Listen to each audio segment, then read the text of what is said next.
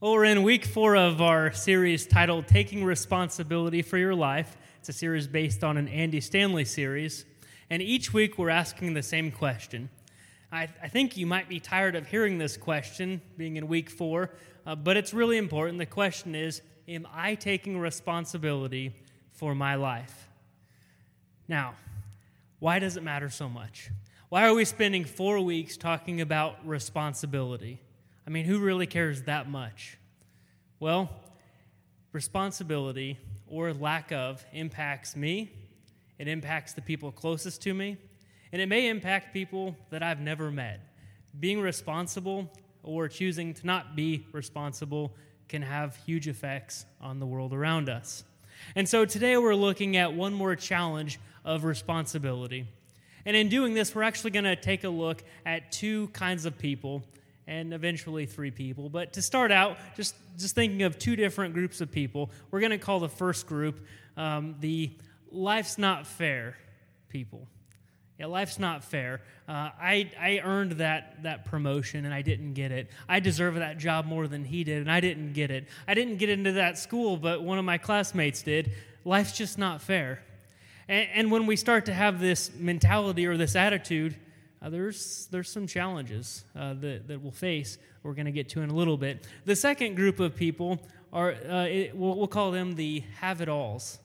Yeah, they have everything. They don't need anything else because they got into the school they wanted. They got the job they wanted. They married the person that they thought they would marry. Everything they could possibly have and want and need, they have it all.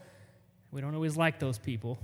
But anyway, we'll look at their challenges as well. And so this morning, I want to challenge you, whether you feel like you're in the Life's Not Fair group or the Have-It-All group, to embrace your responsibility. Remember, there's such a great impact of being responsible, but we serve a master. And so we're going to look at a story in Matthew chapter 25, looking at the relationship between the master and ourselves. Jesus tells this story about the unevenness or unfairness of life. And I've read this parable many times, and I'm sure many of you have know what this parable is about. But he offers God's perspective on the unevenness, and hopefully this gives us a better understanding as to why things are the way they are. And so look with me at Matthew 25, beginning at verse 14. It says, "Again, it will be like a man going on a journey, who called his servants and entrusted his wealth to them. To one he gave 5 bags of gold, to another 2 bags, and to another 1 bag, each according to his ability. Then he went on a journey." Right away. That's not fair. Why would he give one person 5 bags of gold and the other 2 and the other 1? Regardless of what that means, we know 5 is greater than 2 and 2 is greater than 1. So it's just not fair.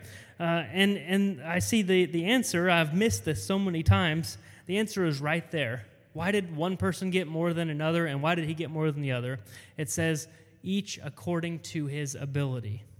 See, the master actually knows us pretty well because, well, he created us.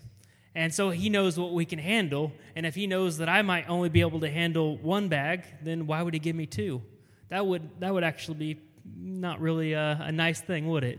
If he knew that I couldn't handle 5, he might give me 2. But if he doesn't think I can handle it, then don't do it. See, I coached junior high girls basketball for 8 years, and I don't know if you know, but playing time seems to be an issue for some people, and maybe for all of us. But I remember in some of the games, you have opportunities to get everyone in the game. And I think every coach, just being a decent person, you wish that you could play everyone all the time, but it's not always about that person. Sometimes you think of the team. But there are specific times when I can think it was actually more about the individual than the team. When we're down by 20 and someone, maybe a parent, asked me, "Why didn't you put my daughter in? You guys didn't have a chance, and she doesn't play very much, so why don't we just play her now?" Well, when I would see the other team was still putting a lot of pressure on the ball, and if I put her out there this early in the season, she might just turn the ball over 6 times, and it didn't matter for the game, but it would destroy her confidence. See, a good coach would recognize that and not put a player in a position that they weren't able to handle for the sake of the player. I think God does that with us. The master did that in here. He decided, I think this person can handle this, and I don't think it'd be fair to give him this much. And so we keep going in the story. Verse 16, the man who had received 5 bags of gold went out at once and put his money to work and gained 5 more bags. So we see right away he did what he was supposed to do. So also the one with 2 bags of gold gained 2 more. Again, the master seemed to know what he was doing. But the man who had received 1 bag went off, dug a hole in the ground, and hid his master's money. After a long time, the master of those servants returned and settled accounts with him. The man who had received 5 bags of gold brought the other 5. Master, he said, you entrusted me with 5 bags of gold, so I have gained 5 more. His master replied, well done, good and faithful servant. You have been faithful with a few things. I will put you in charge of many things. Come and share your master's happiness. Then the man who had 2 bags of gold also came to the master. He said, you entrusted me with 2 bags of gold. See, I have gained 2 more. Again, the master replied, well done, good and faithful servant. You have been faithful with a few things. I will put you in charge of many. Come and share your master's happiness. Now, if I'm the guy who received 2 bags, I might say, well, I doubled my 2, turned it into 4. The one who got 5 doubled his, and it turned into 10. So I could probably say, well, if I were to receive 5, then I would have doubled that. But I think the master knew better. Maybe he knew that the man who received 2, if he received 5, it would have been too much. The responsibility would have been too much on him, the pressure, the stress. He just maybe couldn't handle it, so he only gave him 2. We have to trust our master. He's a loving master. Keep going. Verse 24, then the man who had received 1 bag of gold came, Master, I knew that you are a hard man, harvesting where you have not sown and gathering where you have not scattered seed. So I was afraid, and I went out and I hid your gold in the ground. See, here is what belongs to you. I can only assume that he wasn't expected to come up with 4 bags or 10. He was expected to do something with what he was given. He had responsibility because he had opportunity. He received a bag of gold. See, it actually looks like he's the one who gets the least, but most likely this master had more than 3 servants, so many people didn't get the same amount that he got or the same opportunity. Verse 24, I think I'm at the wrong, verse 26, his master replied, you wicked, lazy servant, which also could be translated to worthless. So you knew that I harvest where I have not sown and gathered where I have not scattered seed. Well, then you should put my money on deposit with the bankers so that when I returned, I would have received it back with interest. Now, this is a kind of a tough one. What does that mean that he should have at least put it in the bank to gain interest? And I think, what does that look like in our lives today? Well, I think it means that maybe you're not able to do everything. Maybe I'm not willing or capable, or I don't feel called or led to be a foreign missionary. And I might think, well, if I'm not a foreign missionary, then really I'm not making any difference, so I'm just not going to do anything. What about supporting missionaries? What about praying for missionaries? Well, no, if I'm not going to do the big part, then I probably should just take it easy and do my own thing. That's what this guy did. He said, I didn't get 2 bags. I didn't get 5 bags. I only got 1, so I don't want to mess it up. I'm just not going to do anything. Yeah, let's see how that worked out for him. So take the bag of gold from him and give it to the one who has 10 bags. For whoever has will be given more, and they will have an abundance.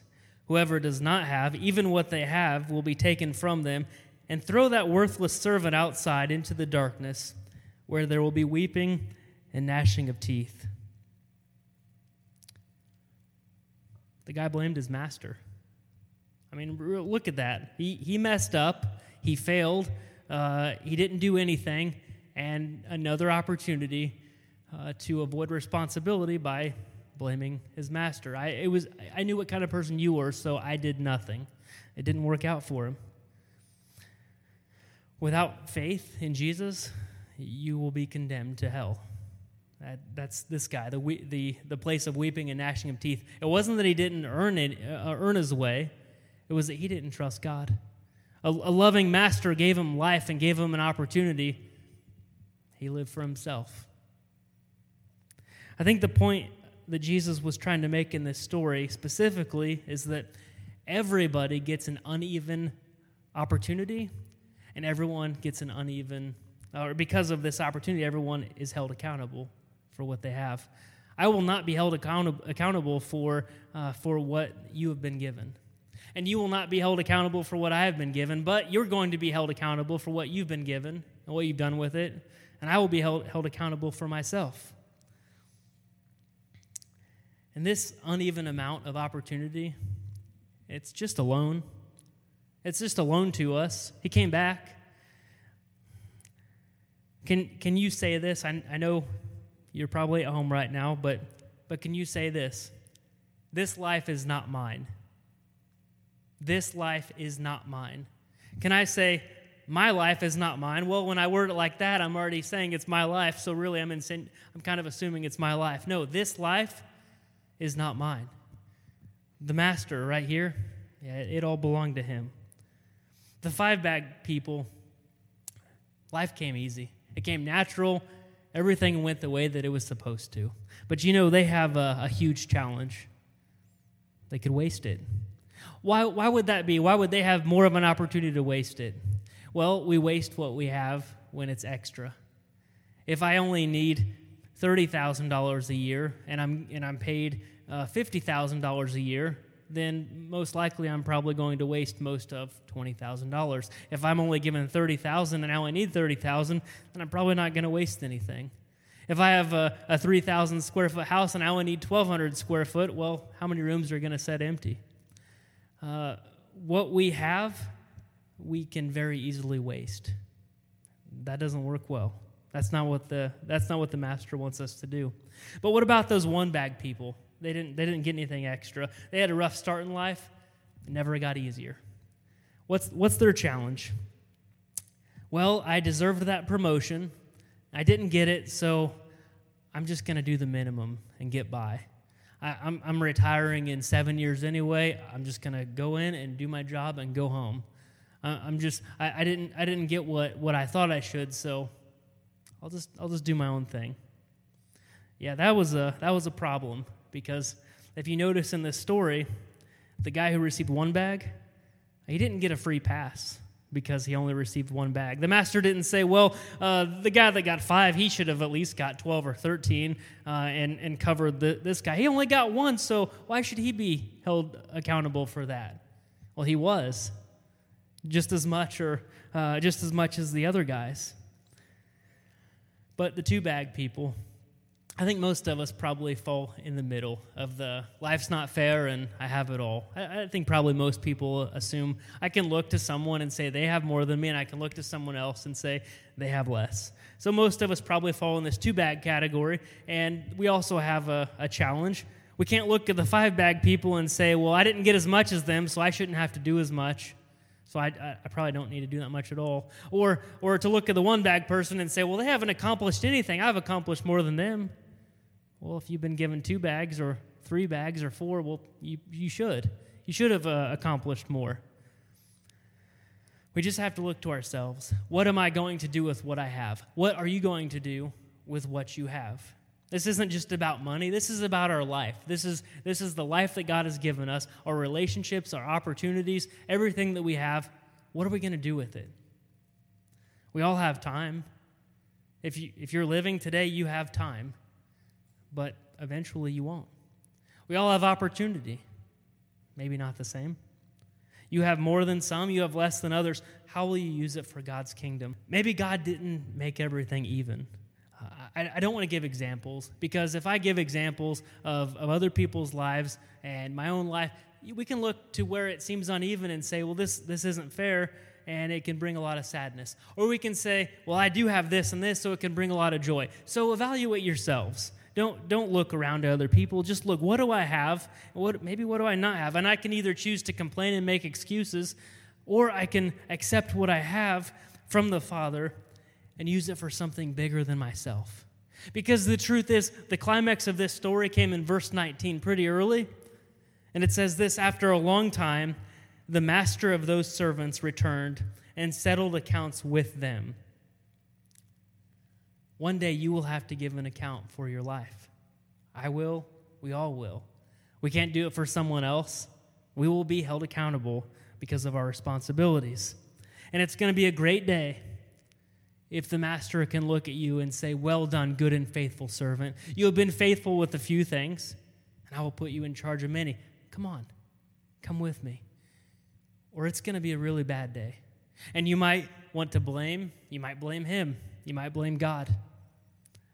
It could be an opportunity for excuses. Well, I didn't have this, or this happened. Now look what happens to that person.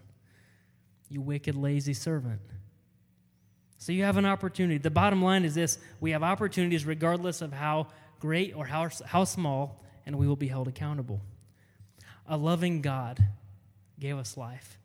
And then he followed it up and he gave us an opportunity for new life through Jesus. Where I failed in my responsibility, he gave me a second chance. That's called grace.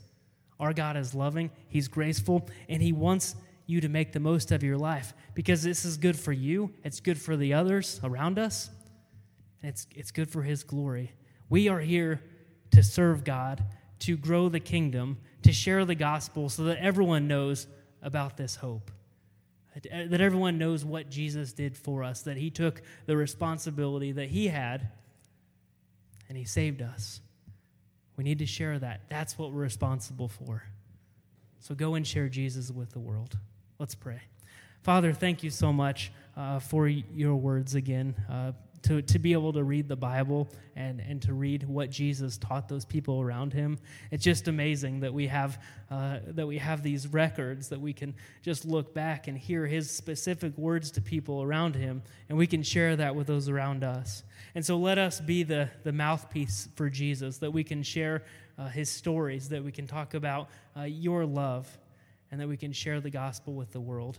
Thank you for this series and the challenge to take responsibility for our lives. Thank you so much for your son. It's in Jesus' name I pray. Amen.